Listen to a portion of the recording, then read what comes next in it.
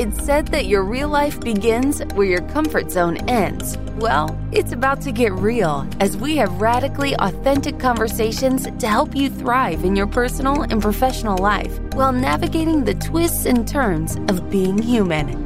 Buckle up, because This Might Get Uncomfortable starts right now with Jason Robel and Whitney Lauritsen. We're going to start off this episode sharing some of our personal discomfort, because why not?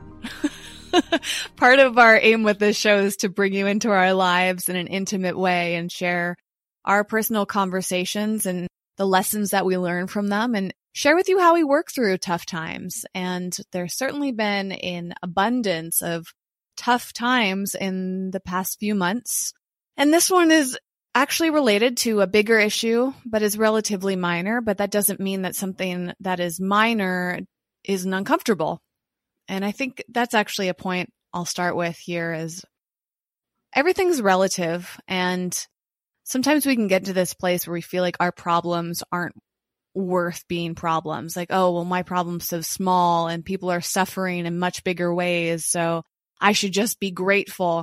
But on a psychological level, that isn't really helpful, because each of us are struggling with things that are relative to our previous struggles and our current struggles. And yes, we can consider what other people are struggling with around the world, but we also don't know exactly how they feel, and they don't know how we feel. So I just want this to be a reminder that even when something feels small, you should still honor it and address it and let yourself work through it. So before we started recording today, Jason shared that he's feeling some sadness. So do you want to share what your sadness is about, Jason?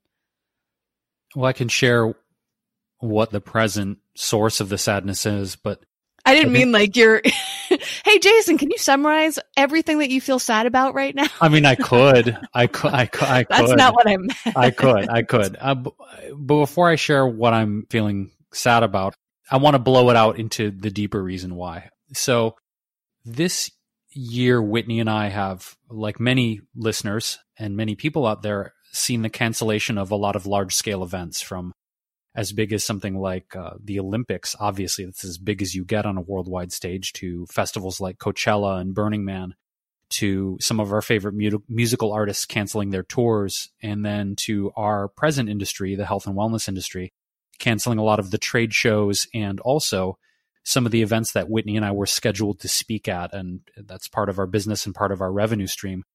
So it's obviously been this myriad challenge on so many levels, from being music fans and fans of going to festivals and things like that, to being compensated as part of our business to go speak at health and wellness events. So we learned about an hour ago that the Natural Products Expo East was officially canceled for September.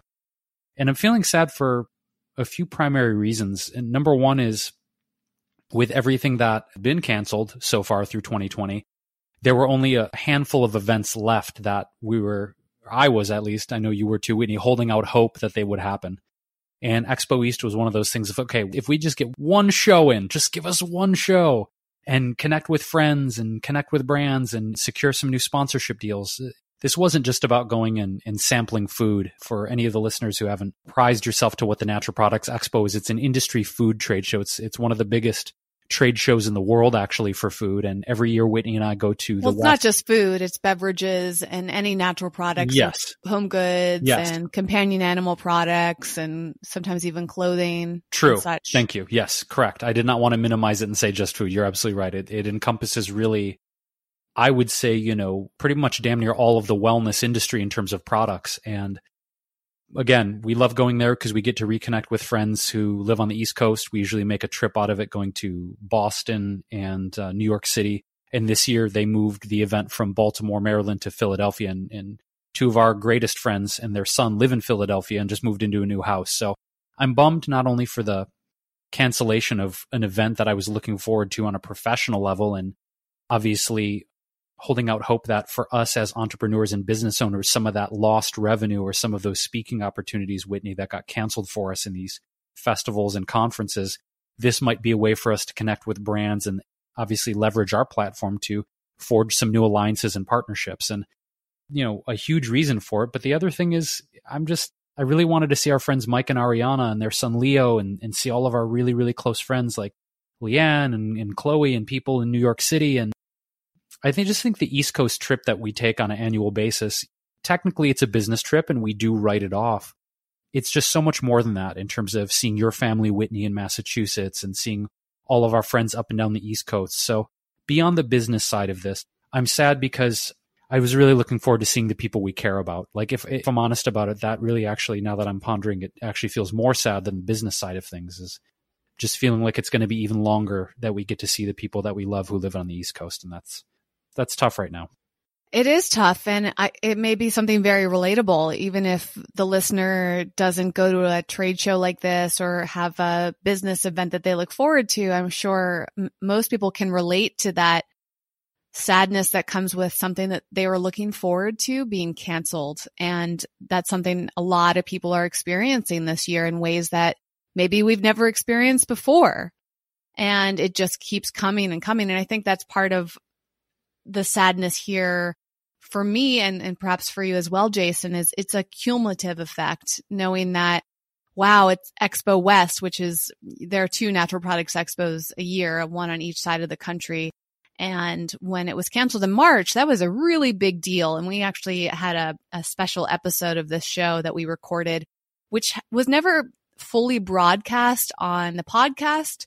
It was broadcast just on YouTube. So if you haven't watched that yet and you're curious, it's actually kind of interesting to me because that was right at the very beginning of the COVID development in the United States. And this was early March 2020. So if you want to watch our take on that and how we were discussing it and where we were at that point, you can find a link to that video at wellevator.com, along with anything else that we mentioned during this episode. So if you go to wellevator.com, look for the podcast show notes. If you can't find them easily, there's a search button you can click and just type in Expo, and I'm sure that'll come up for you, and you can find that video. And in that video, we talked about our feelings on COVID, and it was an interesting time in early March because there was so much unknown. And so when they canceled Expo West, it felt like a huge deal. And some people actually felt like it wasn't necessary, I suppose. Overly cautious, right? Right. And there was a huge backlash from the natural products industry because this event was canceled very last minute. I mean, it was like a few days before the event happened, they canceled it. And this occurrence that we're speaking about right now with Expo East, they're canceling it 3 months in advance, or a little over 3 months in advance, actually. So they gave people a lot more notice, which I think was really smart from a business standpoint. But it's got a different effect because what they kept saying when they canceled Expo West was, hey, we're canceling Expo West, but don't worry, we're going to have this great time for Expo East. Because I think back in March, we thought that COVID might be a short-term situation. And I think that maybe right now they're also being a bit overly cautious, but my mentality is gratitude for that because I'd rather more advanced notice so I have time to kind of cognitively process the cancellation versus Expo West, which was very abrupt. And I think it also is really helpful in that I can, how do I say this? Let me put it this way. It's really interesting because the cumulative effect that I was mentioning is that it's not just one event that was canceled, it was multiple events. As Jason said, it's tough because it almost feels like there isn't anything to look forward to for a while. And I think that's a very relatable feeling. I've noticed this in articles that I've read about the emotional effects of COVID, is that there's so much uncertainty and it's so challenging to plan. And in a way, I feel relieved that Expo East, I should say, is canceled because now I know how to make my plans. Because for months, I felt like I couldn't make plans. I couldn't book my airline. I couldn't book hotels and car rentals, and I couldn't make all these plans with friends and family. Everything felt so up in the air, and that felt really uncomfortable to me. But now that it's canceled, while I may feel relieved to not be up in the air anymore, now I have to deal with that sadness. And you know what? This may be an extreme example, but it does remind me of that feeling that comes along with death. When there's someone in your life, whether it's a human being or an animal companion, that is getting older and maybe sick, one of the most challenging elements of that for me, and I've noticed this with other people in my life, is that anticipation. Like they could die at any day. And there's a lot of emotional weight that comes with anticipating something negative. Do you know what I mean, Jason? Like there's a sense of relief we often feel when someone passes away, knowing that we no longer have to anticipate that moment. Yeah, it's almost as if there's a dual-edged sword when it comes to something like this, where there's the dread of the inevitability of the event of someone passing or something being canceled or going away. But there's also, I think, part of that time that allows us to process and prepare. I mean, of course, there's the preparation for the thing, and then there's the actual thing, right? Of course, preparing for someone to pass or to die, or an aspect of one's life to close or move on to a different chapter, you never really know what it is until you're actually in it, in the moment of it. But I think it is a dual-edged sword, Whitney, in that sense of the dread and the fear of how might I feel or react when it actually happens. And then there's also like, yeah, but maybe I can bolster myself emotionally or make plans, or I don't know. It's sort of both of those things wrapped into one for me. And it's a different stage of grief too, because similar to death, when you're anticipating something that may or may not happen in the way that you think you're going to, in this situation, it's been so up in the air. And as I said, that's very uncomfortable. But then once something finally happens, then you go into a different stage of processing that grief. And I actually, in the midst of reading a spectacular book about this, and let me pull up the name of it so I get it right. As I'm doing that, this reminds me of something that I was seeing online about what it means to get uncomfortable and what the meaning of discomfort is, and how important it is for us to acknowledge and sit with the idea that something's making us uncomfortable. And I think that's a huge part of the grief process. And I also read this quote online that I thought was really eloquent, which is, "The truth is that our finest moments are most likely to occur when we are feeling deeply uncomfortable, unhappy, or unfulfilled. For it is only in such moments, propelled by our discomfort, that we are likely to step out of our ruts and start searching for different ways or truer answers." And I saw that quote on Facebook. There wasn't an author attributed to it, but the quote was shared by Project Personal Freedom. And I think that was directly related to the racial justice that we're working on right now as a country and as a world, and how uncomfortable that is. But I also think that applies to COVID and all of these things that we're discussing right now about it can feel incredibly uncomfortable. This is discomfort. But if we allow ourselves to sit with it and to look within ourselves for deeper meaning and answers and finding new ways to approach life, we can actually learn so much. And as this quote said, we can tap into finer moments of life as a result.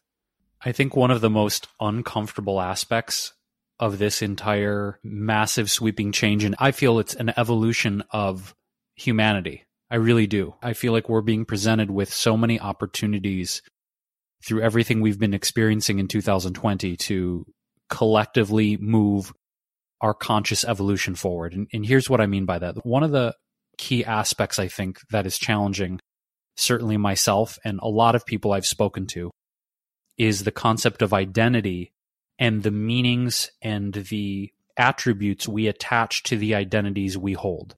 So, for example, we talked about the sadness around Expo East and the cancellation of a lot of the events I mentioned, Whitney.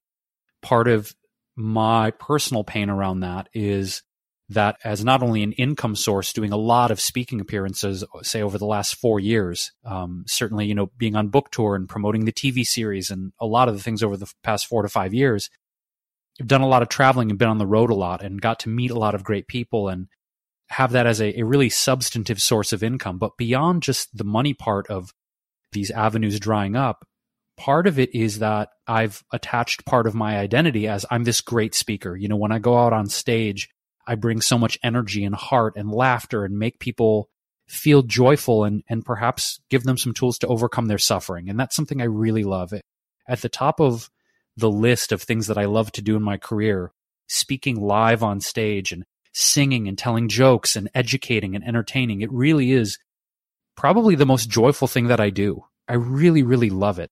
So part of my sadness is the attachment to this identity of you're this great speaker that gets booked for all these events and people love you and you get a lot of love on stage when you give a lot of love. And now that that's not an option, probably, who knows, but maybe through the entire year of 2020, there's a part of me that feels pain and discomfort because I've identified that as a source of joy and also a source of who I think I am. But to go deeper into that, you talk about the racial justice and the inclusivity and a lot of the mindset shifts and belief systems that are changing for humanity right now. It's also incredibly uncomfortable, say, if you were raised in, as an example, like an Orthodox Christian faith of some kind, that perhaps in your church or your form of religion, homosexuality is something that God looks down upon, right? It's a sin. But if in your heart as a person, you're looking at LGBTQ people and their rights and their inherent humanity, and something about your identification of a religion that says this is a sin, but in your heart, you're actually feeling empathy and compassion and love for these people, that's extremely uncomfortable. You bring up issues of belief and faith and religion and politics and all of these things we identify ourselves as, all these titles. You know, I'm a Christian, I'm a Muslim, I'm a vegan, I'm paleo, I'm this, I'm that. We lump so many titles on our life. We actually had a great episode about that, about bridges and walls and titles. But my point here is that I think as people are waking up and opening their hearts, opening their minds, doing the research, checking in with themselves, Whitney, part of the massive discomfort is people may be feeling things, thinking things, realizing things that are counter to who they thought they were. Yeah, I mean, it's a fascinating place that we're in right now. And there's a lot of things that are being brought to the surface, which is really wonderful. And I mentioned that I've been reading a book about this.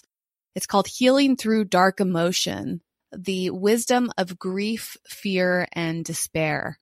And it's beautifully written. It was actually written around the time of 9/11 when the World Trade Centers were hit and how intense of a time that was. And actually, I, as usual, highlighted a bunch of sections from this book. And at the end, there was an epilogue because I believe that the book was being written before 9/11 and then it was published after 9/11. So the author started to weave in elements of that. And it was just really fascinating to reflect back on how 9/11 affected us as a country in the US and certainly had a ripple effect on other countries, but it often felt so intense here in the US and wondering, like, how did other people think about that?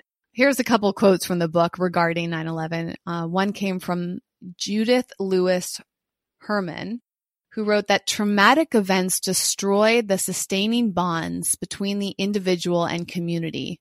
Those who have survived learn their sense of worth, their sense of self, of humanity, depends on a feeling of connection to others. The solidarity of a group provides the strongest protection against terror and despair, and the strongest antidote to traumatic experience. And this also leads me to an article that I read recently about caution fatigue that I really wanted to discuss. This was on CNN.com, and I'll link to the full article in the show notes at wellevatr.com. So again, that's at WELLEVATR.com. You can go to the podcast show notes for each episode to read more about anything that we discussed today. And it was fascinating reading about caution fatigue, which basically occurs when someone shows low motivation or energy to comply with safety guidelines. And part of this is because of the way that our brains process new details. And it's actually become really difficult for us because a lot of the ways that we obtain details is through digital means. And because we're socially isolated, we can't fully rely on the brain that helps us, or the part of the brain that helps us contextualize information, because we're not processing our intuition or social cues the same way. And we often learn with people, and they help us process and they help us positively reinforce responsible behavior. So it's actually been really challenging for people on a psychological level to be cautious right now with their health.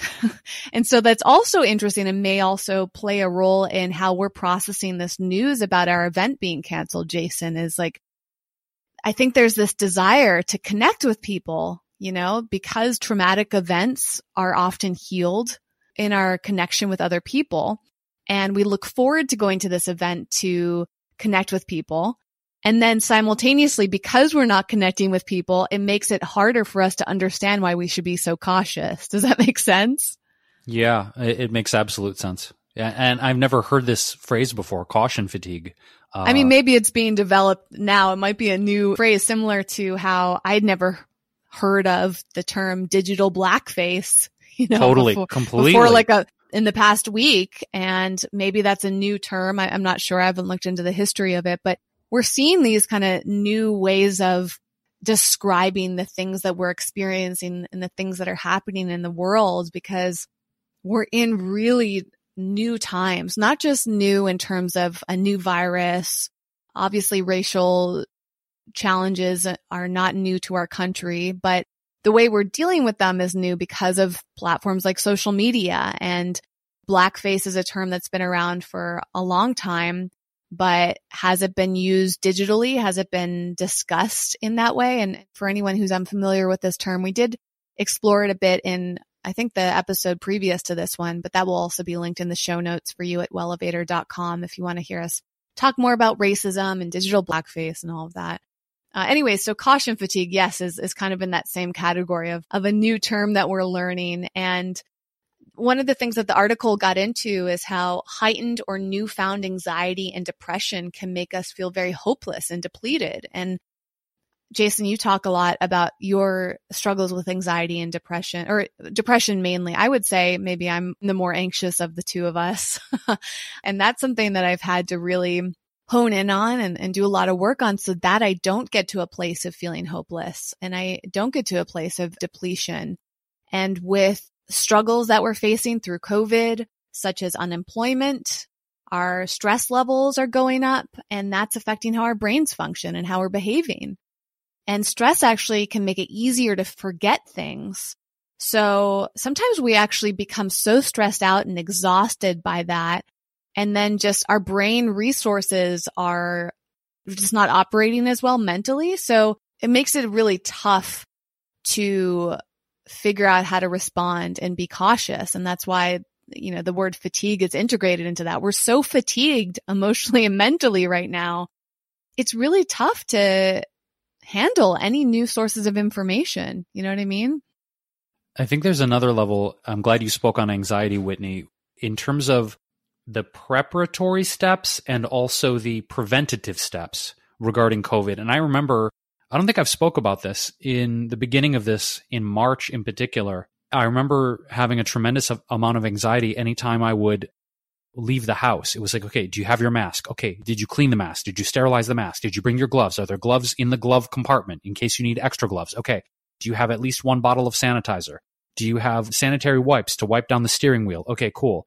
And did you take your vitamin C? Did you take your vitamin B? Okay, now they're saying take glutathione to protect the lungs. So did you take all your supplements? Don't forget to take your supplements, because if you forget to take your supplements, you're going to be more susceptible to the virus.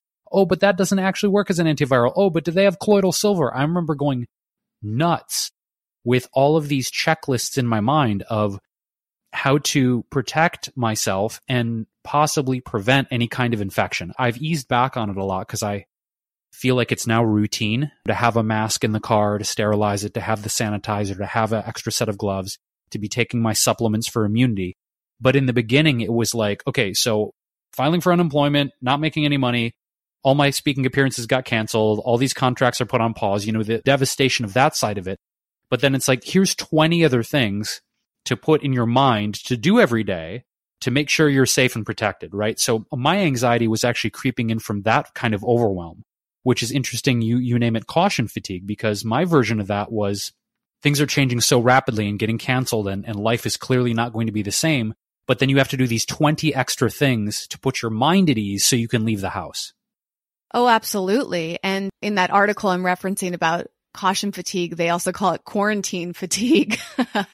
It really is just challenging for us to make decisions. And I think also handling disappointment. Sometimes it just feels like, oh gosh, when is the disappointment going to end? And that's part of the uncertainty that comes along with being in COVID. And, I was talking to a friend earlier today, and this has come up in multiple conversations with friends. We feel like things are starting to get better. And the city of Los Angeles, for example, is opening up, and you can go eat at some restaurants now, and it's easier to grocery shop, and there's more things that are available, and people are starting to feel more comfortable. And then the timing of it being almost summer, at least when we're recording, I think it'll officially be summer by the time this episode comes out. And summer is often associated with being outside and having fun and being on vacation and relaxing and being with your friends, a lot of socializing. And so I feel like a lot of people are anticipating that and like, yes, we can finally be free. But the unfortunate thing is if we start to let our guards down too quickly, we increase our chance of there being the second wave of COVID. And so now that's been on my mind a lot. It's like, and I think this is part of the reason that Expo East was canceled, because we don't know what's going to happen 3 months from now. Things could be better or things could get worse again. And that to me is intense. There's moments yesterday, for example, Jason and I went to the All Black Lives Matter protest and march, which corresponded with some of the Pride activities for Pride Month. And it was amazing. I didn't look it up. I don't know how many people were there. Do you know, Jason, how many people attended the march? I don't. I didn't look at the stats. But I mean, the feeling was that as we were walking down the streets, that there were tens of thousands of people. It had that feel of like, wow. I just pulled it up. ABC7 estimates it was 40,000 people. Yeah. That's amazing. Amazing. Yep. And that was just one source. I don't know. They said at least 30,000. So it's probably between 30 to 50,000 people. And that was an incredible feeling to be around that many people. And I don't know if it was you, Jason, or someone else I was with yesterday, just saying like, it felt so good to be around people. But in my head, I kept thinking, yeah, but we're also still in the midst of COVID-19. And, a lot of people were wearing masks, myself included, Jason included. I want to give a shout out to the company that made the mask I was wearing. It's Canopy Verde, who makes my favorite collection of vegan accessories.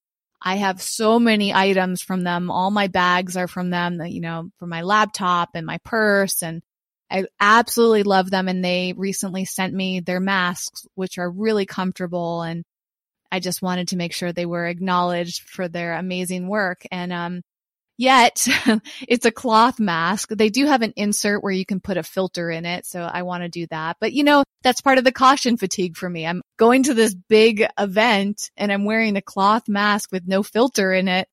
And at one point during the march, I thought, yikes, I'm around thousands of strangers.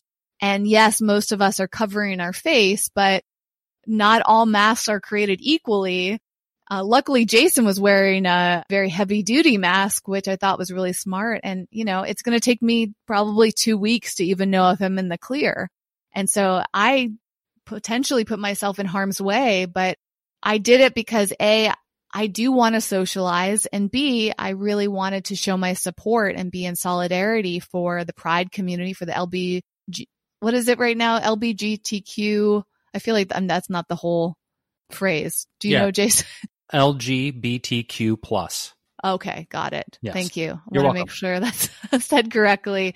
And then it was also interesting that it was called All Black Lives Matter, because it's like combining Black Lives Matter with All Lives Matter. I haven't looked that far into it, but that was the official march that we were in yesterday. Well, to me, if I may, I think the phrase, Whitney, about all Black Lives Matter was in response to a lot of the hate and the legal overturns against trans and lesbian and gay people of color. Yeah. So it was the idea that not just Black lives, but all Black lives, regardless of gender assignment or choice or sexual orientation.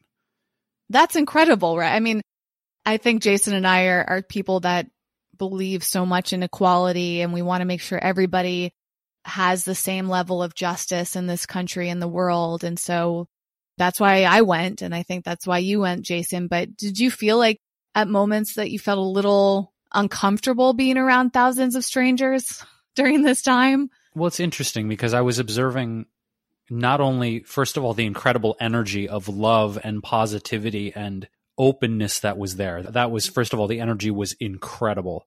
Secondarily, I was bolstered by the fact that, and this was not a surprise at all, but the incredible diversity of human beings, beautiful, open-hearted, progressive human beings that were there, just the diversity of people and colors and fashion and styles, and there was just all kinds of ages too. It was awesome. But thirdly, in terms of feeling safe, my mom was kind enough. She had some N95s, the surgical grade N95s that she sent over. So I've been using those. So I kind of did the double layer thing where I had the N95 on my face and then I had a clean bandana over it. And I had my hand sanitizer and was very, very mindful anytime I touched something or brushed on anyone or handled anything to sanitize my hands. So I felt pretty secure, I guess, Whitney, in the steps that I was taking. Except for that time you decided not to have that drink we were given. That was a little bit like, I'm going to wait till I get home. I didn't feel like being in a street with thousands and thousands of people surrounding me that pulling my mask down to take a drink of juice was a smart idea. So, meanwhile, I did that. And this is what I mean. It's like I do experience that level of caution fatigue. It's like, I just want to drink some juice.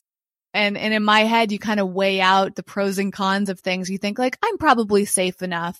But the truth is maybe I wasn't. And it's part of that challenge right now of when do you do something and how risky is it and how cautious should you be?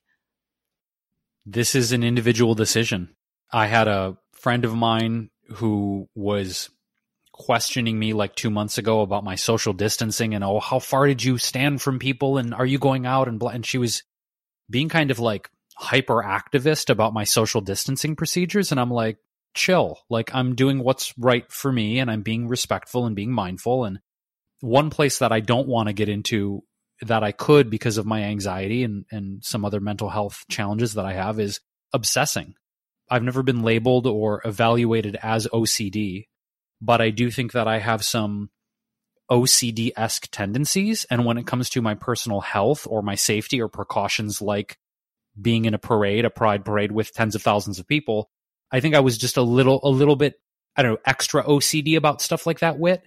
But I hear you. I mean, I think what you're detailing, Whitney, is kind of a microcosm of one of the larger conversations around this, which is, do we overprotect people and therefore destroy the financial system, destroy the economy, prevent people from earning a living? It's like, are you preventing people from living too much to try and ensure they don't die, right? Because if we're too on clamp down and we have too many restrictions and we have too many things that restrict our choice and our freedom, then it's like, okay, I'm locked in my house for months and months and months at a time, but is this actually living?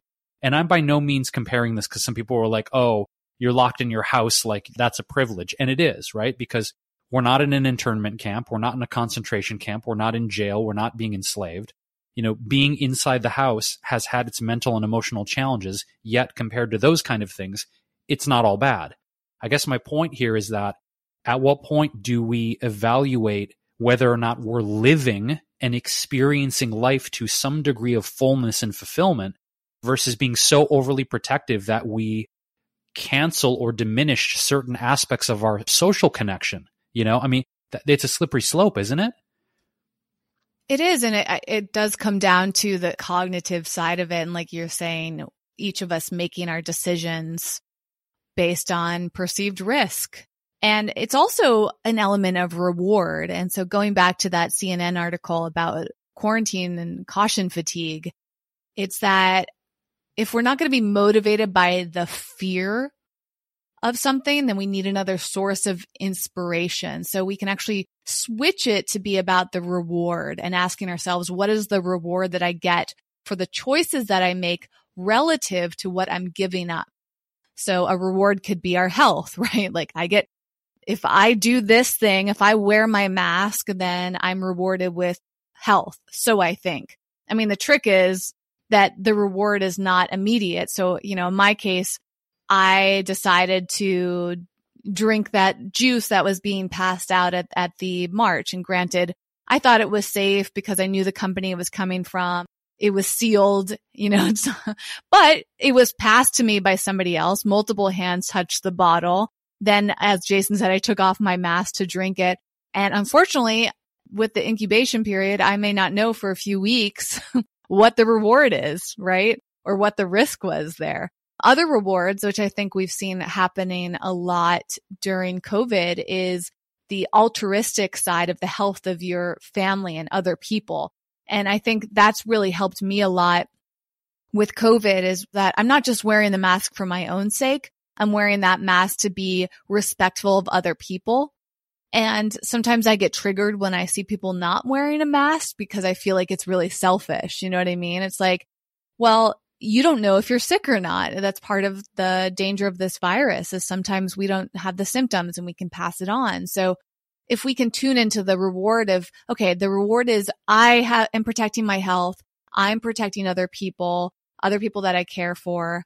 Another way of looking at it is like you can feel like you're a master of staying safe during the pandemic. But to Jason's point, that can also become really obsessive. And then you feel like you have to go through this whole checklist, and that can be very stressful. So each of us really just have to figure out what is important to us, and that's really tricky because a lot of the time we look to other people to determine what's important.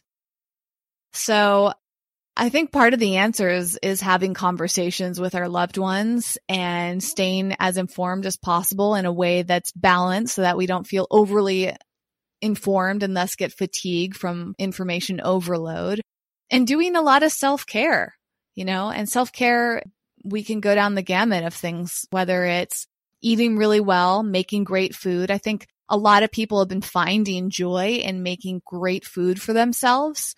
People are finding new ways to exercise. And I'd love to touch upon that with you, Jason, and see where you're at with it, because I've certainly been through a lot of different phases of exercise with myself.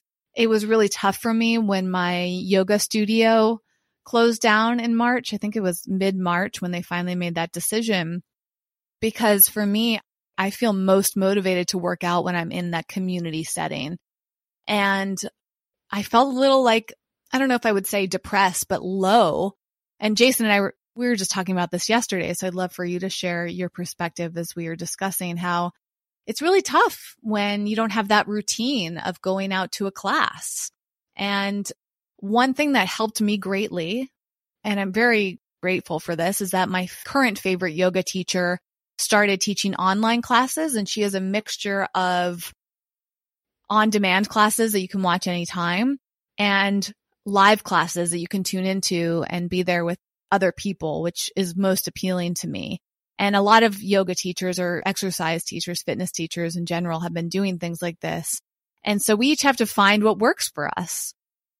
Jason, I'm not sure, did you share, you said that there was like a class in the park or something that your yoga studio was doing, but have they offered any online classes, or have you dabbled in that yourself? Yeah, so I am a practitioner of Jivamukti Yoga, and years ago when I lived in New York City and was chefing there, I was taking yoga classes and worked at the Jivamukti Cafe. That was back in 2006. So last year, Jivamukti LA opened. Amazing teachers, Hachi Yu and Beatrice Buenaventura, shout out to those ladies and the staff there. I discovered them in the Arts District, which is semi-ish neighborhood for me in Los Angeles. And not to mention that was the location of our podcast launch party back in December, before COVID hit the United States, that we knew of at least. Yeah, that was the last party we threw, which was a great party. It was lovely, and what an incredible space and community to share that with.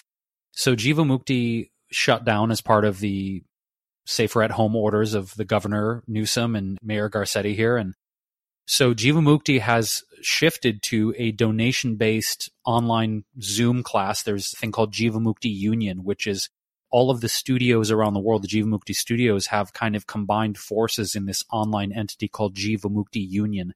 So you can take online classes. Last weekend, I noticed that Hachi, who runs Jivamukti LA, was doing a yoga in the park. So slowly, with social distancing and outdoor setting, of course, integrating a physical aspect of the practice back in. And I found it very, very challenging to be away from that group of people because I, first of all, love most of the personalities of the people in the classes I've met there. It was a very, very small, close-knit community at Jivamukti LA, rich history there. And I miss the routine, like you mentioned, Whitney. And it's partially because I'm not great at holding myself accountable to certain things. And if I am at home, working from home, spending time at home, which been mostly indoors, I find it really difficult to work out at home too. And we talked about this in our episode with Dotsie Bausch, the Olympic medalist, of getting into robot mode where it's like, okay, just do the push-ups, just do the squats, just do the yoga class. It's been tough for me because I'm inside all day and I'm just like, I'm here in the same four walls. I don't feel like doing the fucking push-ups and the squats. So to long answer your question, I started resuming my workouts again about 3 weeks ago and was playing basketball and doing cardio and doing body weight exercises like push-ups and dips and air squats. But then I had a foot injury. I rolled my ankle and then I got gout. And so I have not been mobile. So I'm hoping this week I can get back to movements with my foot again, that it feels good enough. But I've had the last 3 weeks of just barely any movement. It's been tough. And that is tough because when you're stagnant, that can really affect your emotional state.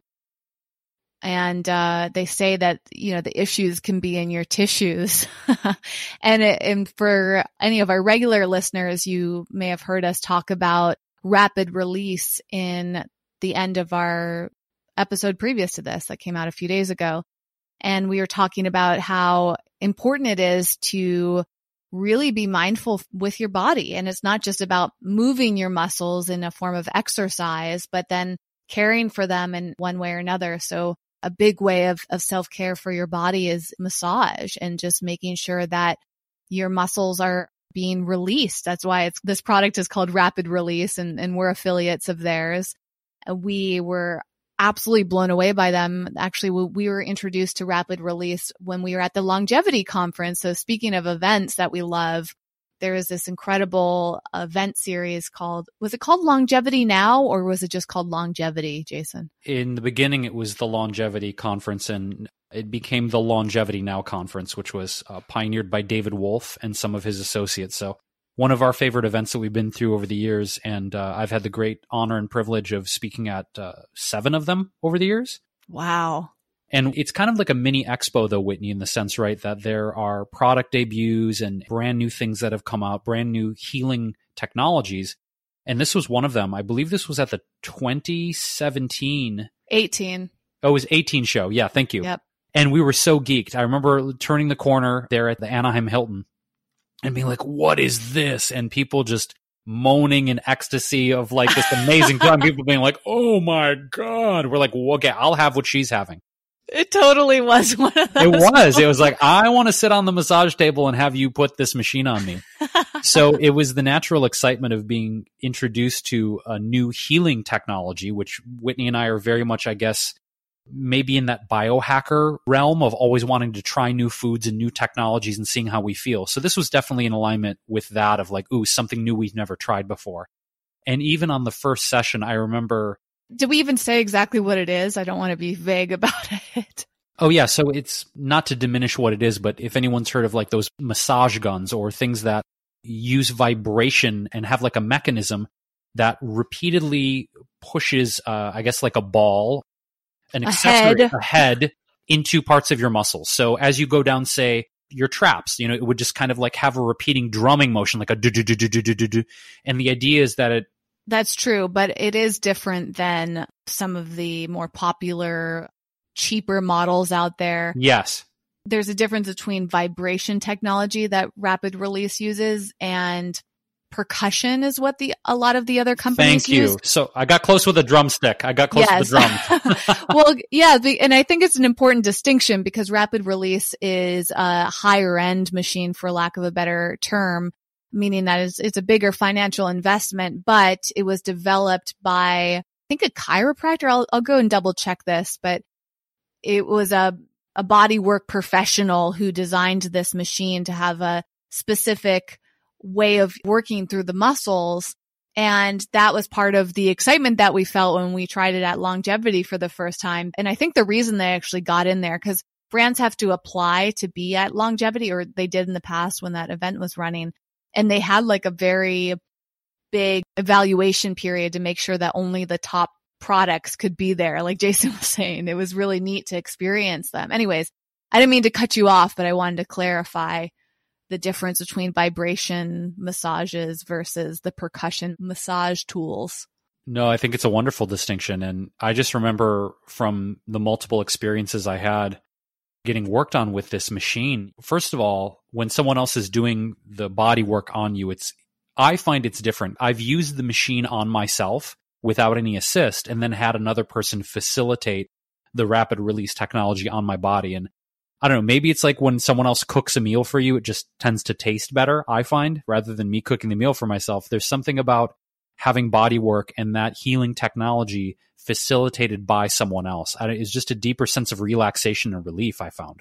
For sure. And that's actually one of the things I like about Rapid Release is that they have a section on their website where you can find practitioners. So we'll, of course, link to their website for you and can explore it more for yourself. And they talk about the differences between vibration versus percussion and the practitioners that you can go to. So that was one of the reasons I became so trustworthy of them, is that they have a very specific technique to it, and all of these chiropractors and body workers that will utilize it in their regular practice. So something that I've been wanting to go do is visit one of the local practitioners to experience it.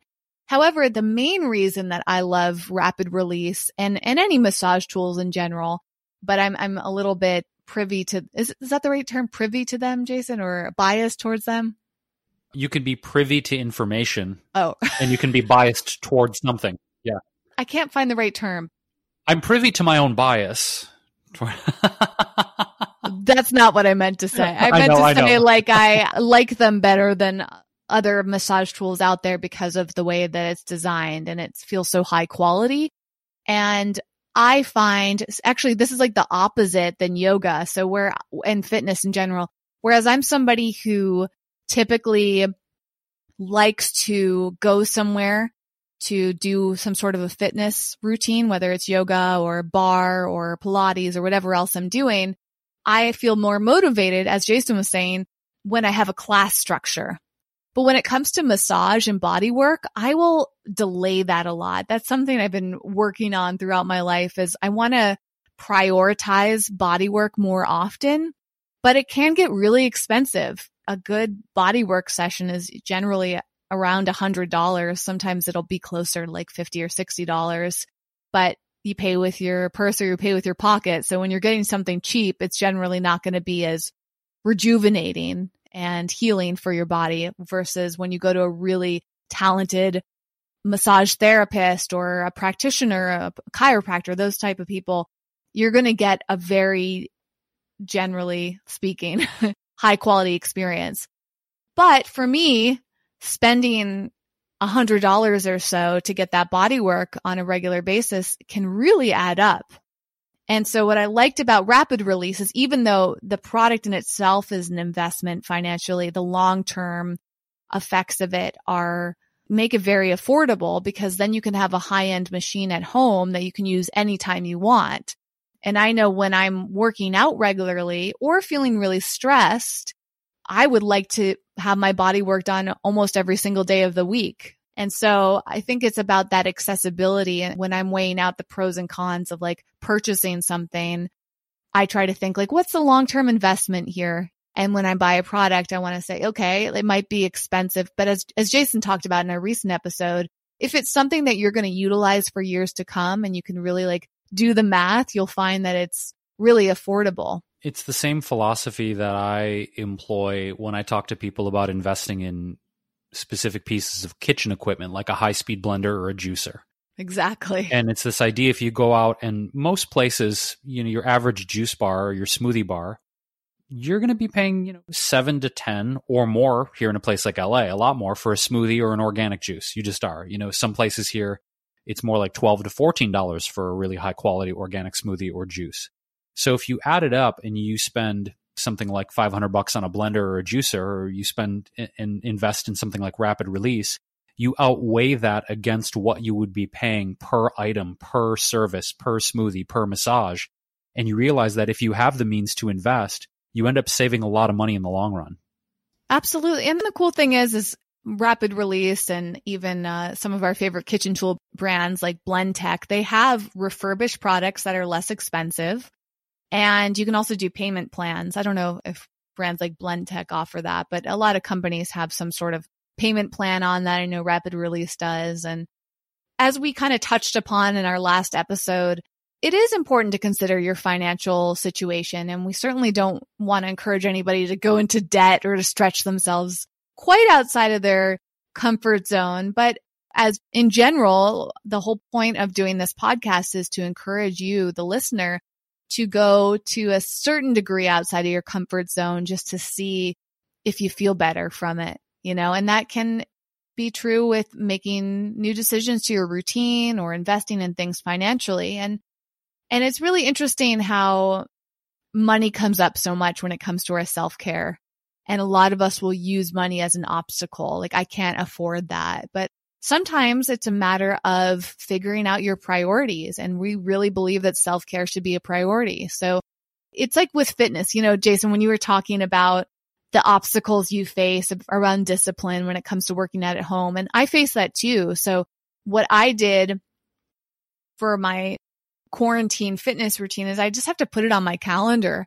And just as I would with going to a yoga class in person, if I'm going to attend a virtual yoga class, if I put that on my calendar and say, I'm going to do it at this time every day or every other day, whatever my routine wants to be, it helps me get into the rhythm of it, which starts to release some of my mental obstacles around it.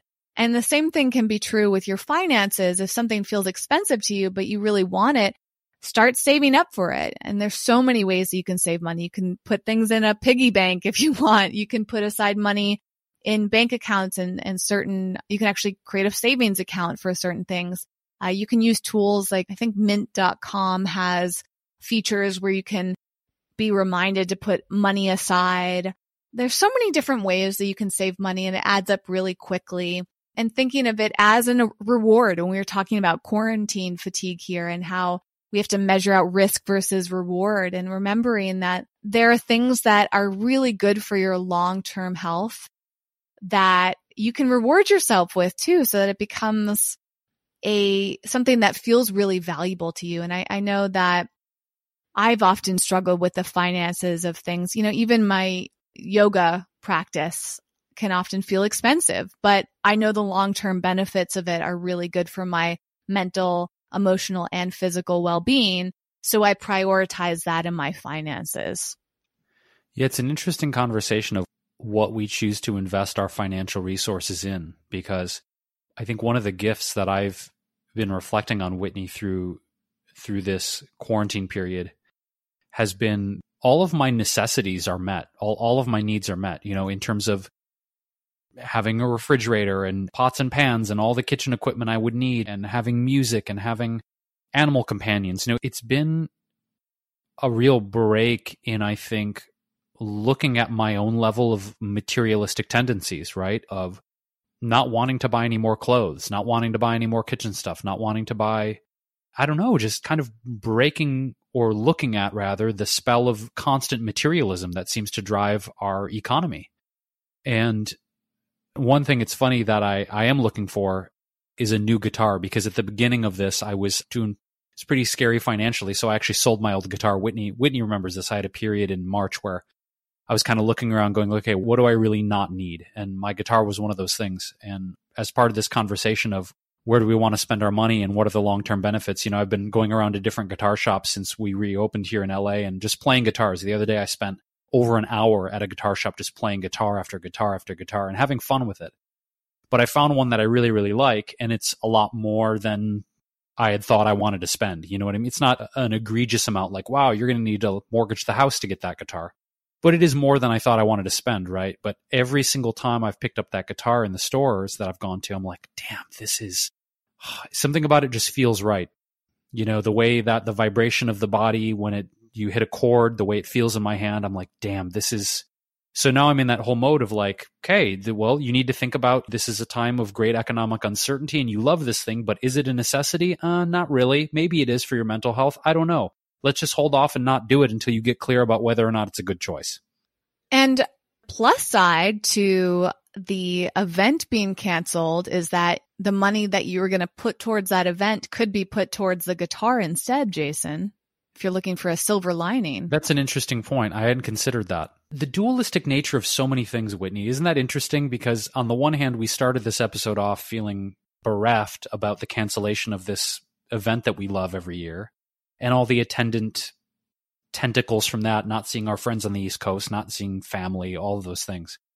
But then on the other side, and you and I were joking and conversing about this before the episode started, of like how much money every single year I certainly spend on flying to shows and conferences. And, you know, sometimes the organizers cover that, but sometimes it's out of my own pocket. And basically this year, other than, well, we did go to San Francisco at the beginning of the year and I went to New York and stuff like that, but it's going to be close to nothing in terms of travel expenses this year, which year after year, that's a pretty high budget, I'd say, with the amount of traveling I do. So unless something drastically changes by the end of 2020, yeah, to your point, travel budget is next to nothing. And there you go. I mean, I think this is part of the processing that we need to go through and really taking the time to reflect. In that book I referenced earlier about healing through dark emotions is what it's called. The big takeaway that I had, even though I haven't finished it yet, the big takeaway is sitting with discomfort and uncomfortable feelings. Instead of trying to numb ourselves, just tuning in to how we're feeling and all the different ways that we've been talking about in our episodes, and tuning into our self-care and remembering that we have so many tools at our fingertips. You know, it can be as simple as making sure you're hydrated and eating high quality food. That can have a profound, almost immediate impact on how you feel. Moving our body, making sure that we're taking great care of our body, whether it's through massage or maybe taking a bath or just relaxing our muscles so that we can release all of those stored up emotions and that tension and that stress, having conversations with friends and really digging in and processing the way that Jason and I do in most of our episodes here, and not being afraid to face our grief, our fears, our despair that might feel so heavy. And it's kind of like turning towards them as opposed to turning away from them and trying to numb ourselves or distract ourselves from it. Because ultimately, we have to face them. In fact, the book even talks about how those emotions can end up causing health effects, like physical manifestations of our emotions if we do not face them. And that's really interesting too. I think that's one of the big benefits of doing body work is that you're actually releasing stuck emotion. Or doing yoga. I mean, certain yoga poses, especially when you get into your hips, you can release a lot of intense feelings because sometimes that stress, we start to grip certain parts of our body and we're not even aware of it. So the more that we can tune into ourselves mentally and physically, the better we're able to face these really tough times and acknowledge them and give ourselves that self-respect instead of trying to pretend that it's not happening or just get to a point of denial so much. You know, Jason, like, I really appreciate that you opened up to me about your sadness today and how you're being very genuine in your emotional reaction to this news. Whereas some people just think like, oh, you know what? It's not a big deal. We've got bigger issues in the world to face. And so I'm just going to pretend that I don't feel that way. I think bypassing or compartmentalizing isn't really serving anyone right now. And that can come in so many forms. You just talked about one form of bypassing, of minimizing an emotion we're feeling or a challenging emotion. Yeah, there's, like you said, there's bigger things going on. I'm not going to let myself feel sad. I think we've also talked about toxic positivity, and that's also a form of bypassing of like, no, every high vibes only. No, it's all good. It's all good. It's all good. It's all good. Like, we see a lot of that on social media still. So I think one thing we can do for our health right now, because we do believe that the mind and the body and the spirit are connected. There's a symbiotic relationship between these levels of wellness and self-care that if we are emotionally bypassing or not allowing ourselves to really feel what we're feeling and own it and not try and make excuses for it or diminish it or minimize it, then that, as far as my understanding goes, really toward preventing trauma from being stored in the body. One book that I'm familiar with and have read some stuff out of is The Body Keeps the Score, and how trauma can literally be stored in our tissues and our cellular memory. And we mentioned this briefly on the episode with Jason Green, the second episode we did with him about somatic experiencing. And one of the most beneficial things that I've done with my therapist, who also has a background as a body worker, is not just getting to the psychological side of trauma and healing and dealing with our issues, but the fact that, especially as we're younger and we don't have a way to contextualize or compartmentalize things mentally or fully understand them, we store shock and pain and trauma in our bodies in specific areas. And through that kind of work, Whitney, you talk about getting to the issues in the tissues. A lot of my trauma that I discovered was stored in my abdominal region, in my heart, and my lower back. And so I've had gut issues my whole life, and I've had some heart issues, and I've had some stuff with my lower back. And going to these specific memories and working them on a cellular level, it's like, oh, well, that's where my body decided to store this stuff because I didn't emotionally process it and allow myself to feel it as a kid. It's really interesting how interrelated all of this is.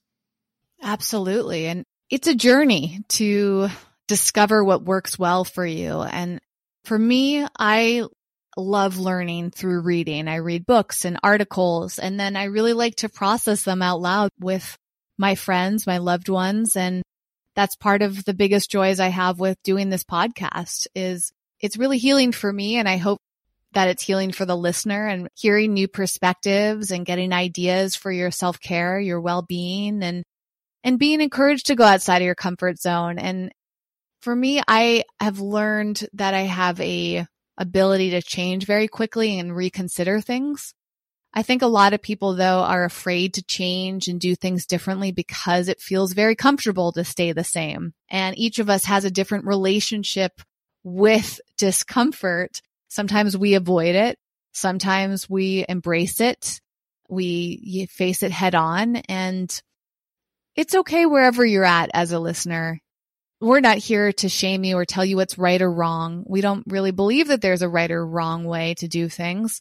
It's just wherever you're at this time. And we hope that these conversations that we have really give you a lot to consider. And we're grateful that you're here and you're listening and you're open-minded, you're open-hearted to each of it. We also want to let you know that we're here for you. And so as we wrap up this episode, as we try to do with the end of most of our episodes, to remind you that you can always reach out to us and be part of the discussion. And there's a few ways that you can do that. One is to go to our website, which is wellevator.com. That's WELLEVATR.com. Not only do we have the podcast section that we've mentioned a few times, but we have resources there. We have free PDFs all about different elements of well-being. We have videos you can watch. Those are all free. Blog posts that you can read, a newsletter you can subscribe to if you want to get reminders about our podcast episodes and other resources in your inbox. And if you go to the podcast section or even the blog section, there's a comment element there. So you can go in and share your thoughts on things. We genuinely love to hear from you, and we really hope that you do comment. The more that we can learn about you, the better. And we talked about this in a recent episode, how we just want to know where you're at. Who are you and what are you going through and what are your feelings? What have you learned? What has been helpful to you? Because not only does that help us as podcasters, but it helps other people that are checking out the comments section. And the same thing goes with social media. We're on Instagram, Facebook, Twitter, Pinterest, TikTok, even under @Wellevator. Again, that's WELLEVATR. That's our brand name. And you can reach out to us there, connect with us, follow us, comment. And you can also direct message us on most of those platforms. So if you have something you want to say to us privately, we'd love to hear from you. And you can also reach us via email at hello@wellevator.com. And ultimately, we just want you to know that you're not alone, that you're supported. We're here for you. We're doing this for you as much as we're doing it for ourselves. And the more that we can connect with you, the more joy we feel. So we hope that you take advantage of that. And also there are resources, as we mentioned in every episode. So if you want to read the books we've referenced, check out the articles, check out products that we talked about like Canopy Verde and Rapid Release. Rapid Release, we actually have a discount code for. If you click the link in our resource section, it should automatically apply for you. You can also use the code WELLBEING, WELLBEING, and that'll apply a discount for you. So if you want to save a little bit of money, as many of us do, we're always doing our best to get you some discounts, some freebies, whatever we can do to make it easier for you to feel your best. Well, Jason, thank you for having this conversation with me today. Is there anything else you want to add before we wrap up?